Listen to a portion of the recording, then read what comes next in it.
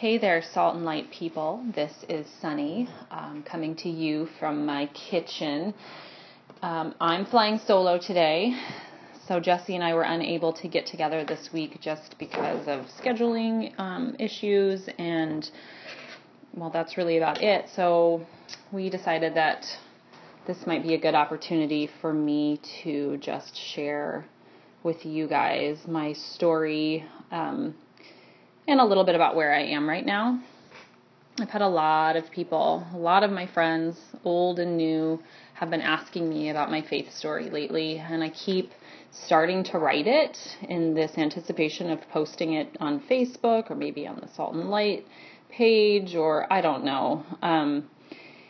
And it's just a lot of words, and I don't know how to pare it down well. So I just thought I might take this time actually to share my faith story with you.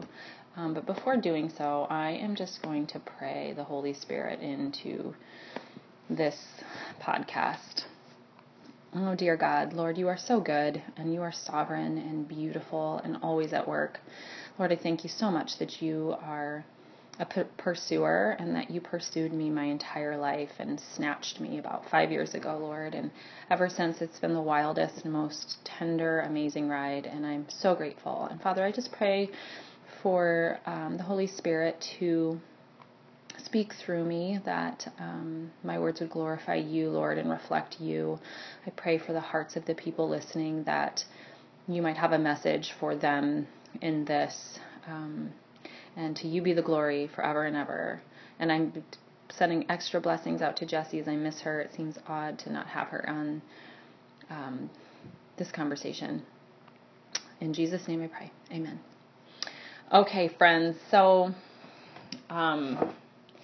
here's a little backstory. Many of you know me and know my story, or at least a version of it.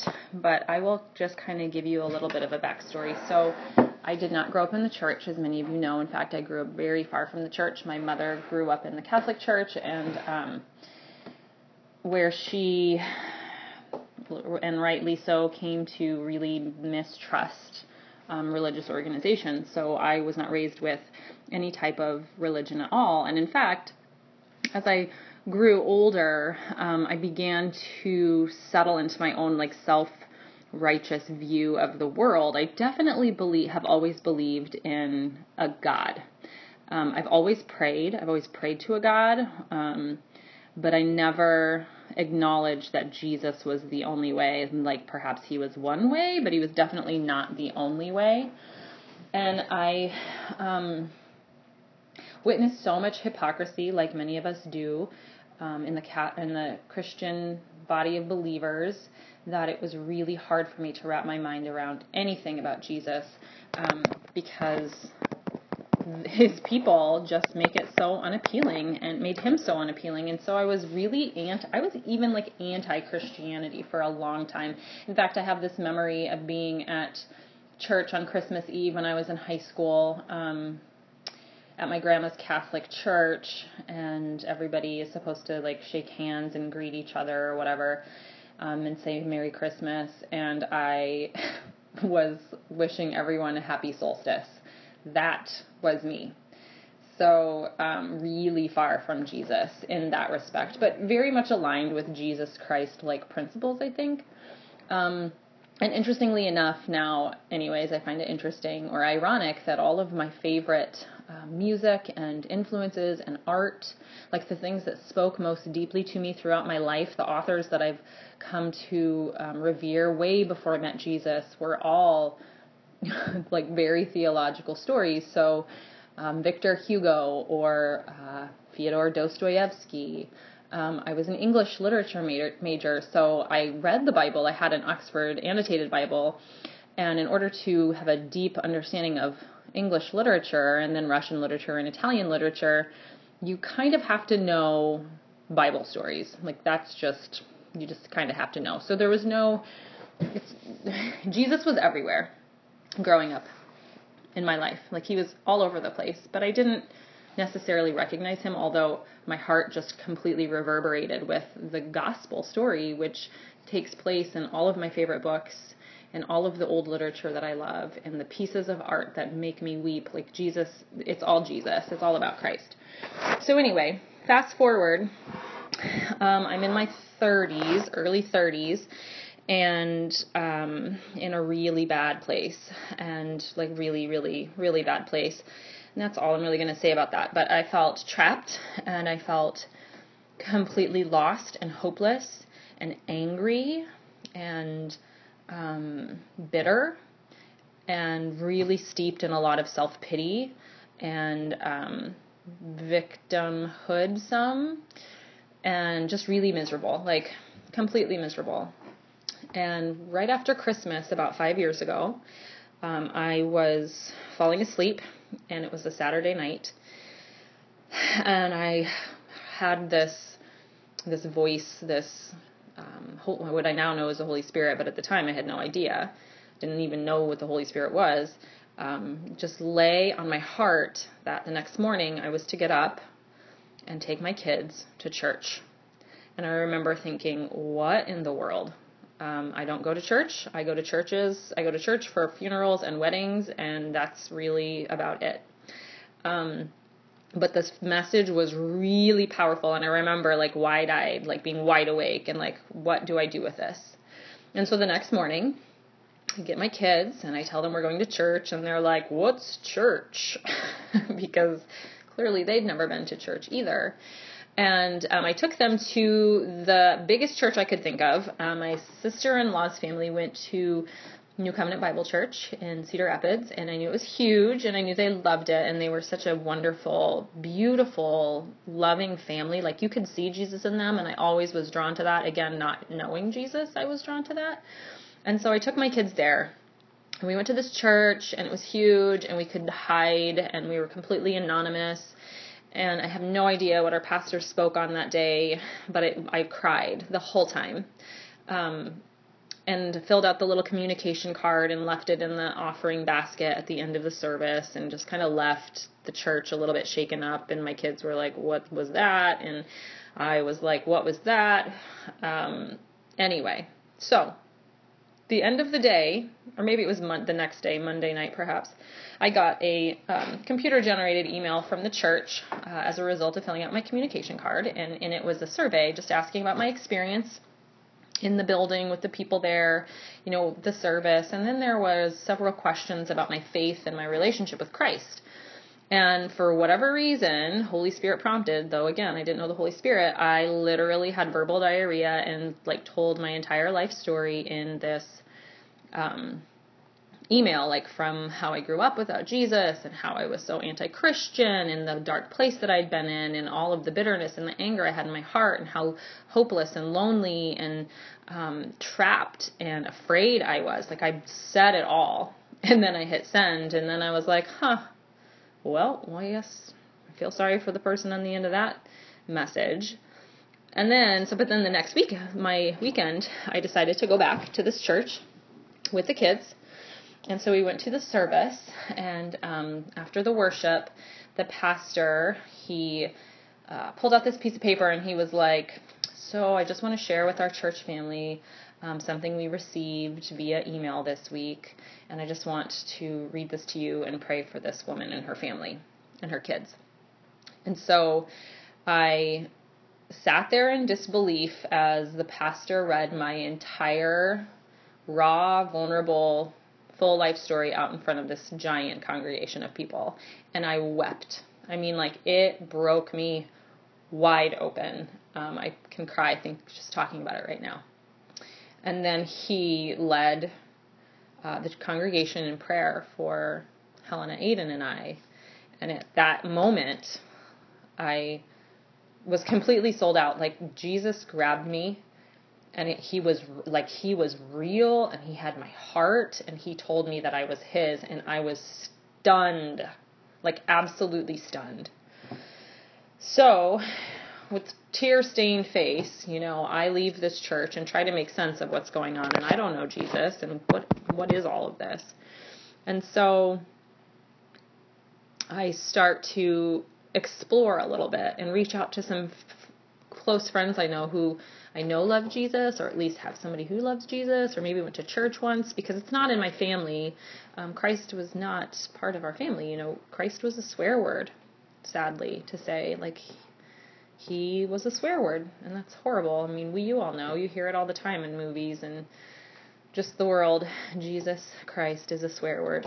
But I wanted him, and I was like head over heels, like, who is this? And what do I do next?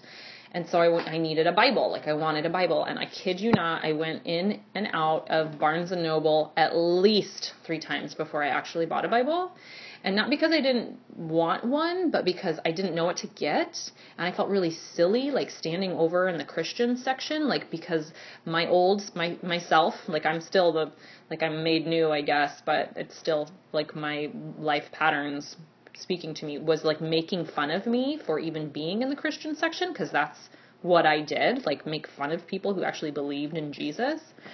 And so I was looking at all these Bibles, and I had no clue. Like, who knew there were so many translations? I had no idea. Like, I had an Oxford annotated Bible, but that's a study Bible for literature geeks and has no, takes the reality out of Jesus. So anyway, probably the 4th or 5th time I finally bought a Bible, and I bought a King James version because I had no idea what else to get. And then I read all of the Gospels in the King James version and studied that King James version for probably, 6 months before I actually bought, like, my study Bible that my phone is sitting on right now. But anyway, I get the Bible, and I immediately plug into this church, and I immediately reach out, and I become a member, and I join a Bible study, and I meet people, and I dive in, and I dig deep, and God just flooded me with his truth. And he worked on me so much. So I remember, like, reading biblical, like, Genesis, and being like, yeah, like, I really love this Jesus. Like, he is it. He is the way, but creation, what? Like, seriously, Jonah, the flood, and not, like, I didn't buy into it at all. And God was totally cool with me with that. Like, I remember talking to him about it and praying about it, and I felt no condemnation. But it's funny because then slowly over time, he eroded every one of those strongholds I had and won me over completely to his word. Like, he just did. It's pretty amazing. So at the same time I'm falling in love with Jesus, I'm going through this very difficult time in my life. Huge transitional time in my life. And I'm also opening a gym. And I am literally opening this gym on faith, like praying about it and being like, okay, God, I got, like, no money. I got a credit card.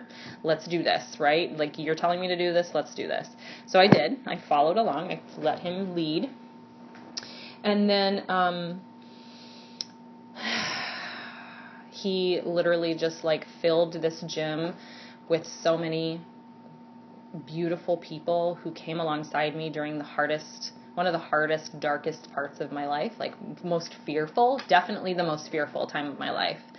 And he just, like, saturated me with all of these amazing Christian women, and women who weren't Christian, but, like, Jesus oozes out of them, and they were my tribe. And suddenly I had this, like, army of amazing people around me that God just used to speak so much life into me. And so through this time, like, Jesus stripped away everything that I thought I knew and started to reteach me about love and trust. And I had to trust him in a lot of terrifying moments.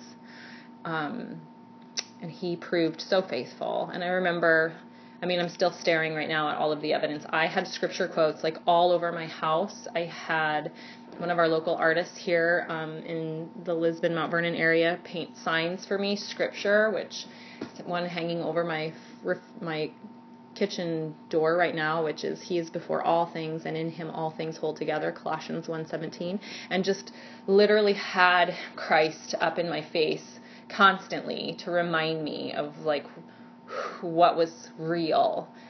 And so I chase him, and I'm after him, and I love him, and he brings me all these awesome people. He's so good. And that's not the end of the story. That's, like, the very beginning of the story, because fast forward a few years, And I'm in this place, and so many of you can understand this, where you just wrestle with the same sins, or you pray for God to change something about you or help you to release something, and it doesn't happen, and you keep struggling with it over and over and over and over. And then he puts a person in your life who helps and comes alongside you and walks you through. And I have several of those people, but nobody has been more powerful than my husband. From the very beginning. And, our story is so new, and yet it feels like I have known this man my entire life. Nobody sees me like he sees me. Nobody can read through my crap like he can. Nobody encourages me like he encourages me. And God has just really used him, especially in the last year and a half, to really push me into this place of faith that I always wanted to go, but didn't know how. There's that whole, I have been crucified with Christ. It is no longer I who live, but Christ lives in me. The life I now live in the body, I live by faith in the one who died for me and loves me. So there's that whole Christ in me thing. But there's still, and it's still there, all of these sunny, prideful things. Things that I identify myself with, really hard stances on things politically or in the gym or food-wise or whatever, just really hard, what I would have considered to be truths before that I stood on, which were the facade of who Sunny is supposed to be to the world. God has really encouraged me to let all of that fall so that he can shine through me. And I don't know if this is making a lot of sense, but last week we were at church at Veritas, and it was at the end of the service, and we had taken communion, and we were singing, and I'd been crying I cry through almost every service, let's just be honest, I cry all the time. But I was weeping, and I could just feel this. I could just feel God wrestling with me and asking me to surrender certain places that I'm still holding on to. And it's hard. It's really hard to change and to become new, because there's the part of me that old self wants to hang on to and is critical of the new self. And so I'm constantly having to correct my thinking and preach the truth to myself all of the time. In fact, my husband and I were just having this conversation the other night, and I was telling him, my old Sunny, the past Sunny, who I grew up as, what I was, what I studied, what I believed, my political affiliations, all of those things, everything about me would completely be disgusted by the Sunny that I am now, because the old me would see me as weak and would see me as feeble and would see me as a prude because I don't listen to the same music that I listen to or watch the same things, or because I don't participate in the same loud, noisy Facebook posts that I used to do all the time. That my old self would look at the fact that I'm married to a man who is just so different from who I used to be, and would be really judgmental on me. And so there's this weird reconciliation, because now this new person that Christ has made me into, I could not feel more myself than I've never felt more myself than I do right now. I've never felt like I belong as I feel like I belong with my husband. My role as his wife is really, really important. It is the most, aside from Christ, is the most important thing to me. And that role and that relationship is nothing like what past Sunny from when I was, younger would have approved of, because it looks weak and it looks submissive and it looks, pathetic or whatever, but it's so not. I feel so empowered through the Holy Spirit now. when I live out what Jesus wants me to be and do, which is literally this dying to self, this like surrendering all of the negative things that I say, or handing over my snippy tone, or setting good boundaries, healthy boundaries for my kids and for myself, and letting God change me in order to give me the things I always prayed for. So that is like the quick and dirty of my story, and it's so not done, because God is at work at me right now in huge ways that I can't even fully express, but I am ever grateful for him and the way he keeps changing me, and he is good. And I know that some people don't understand that, and some people don't understand how much I've changed. And, I thank all of my friends who have stuck through the changes with me and have given me space to grow, because we should be changing. We should all be growing. We're not stagnant creatures. We shouldn't be the same person we were when we were, 15, 19, 20, 25, or whatever, or 30 even. So to all of you holding space, seeking God, allowing him to change you, wanting to better yourself, make a better impact in the world, love your neighbor, see no other, and just like let him rule in your heart. I am so proud of all of you. And that is all I got. So Heavenly Father, thank you so much for all that you do. Thank you for this raw honesty. Thank you that we have a community of people that support and love one another. Father, I just send out extra encouragement to all of our friends, to all of my friends, to all of our listeners, and people that you have them, that you have our back, and that you keep us safe, and that you are well pleased with us. In Jesus' name I pray. Amen.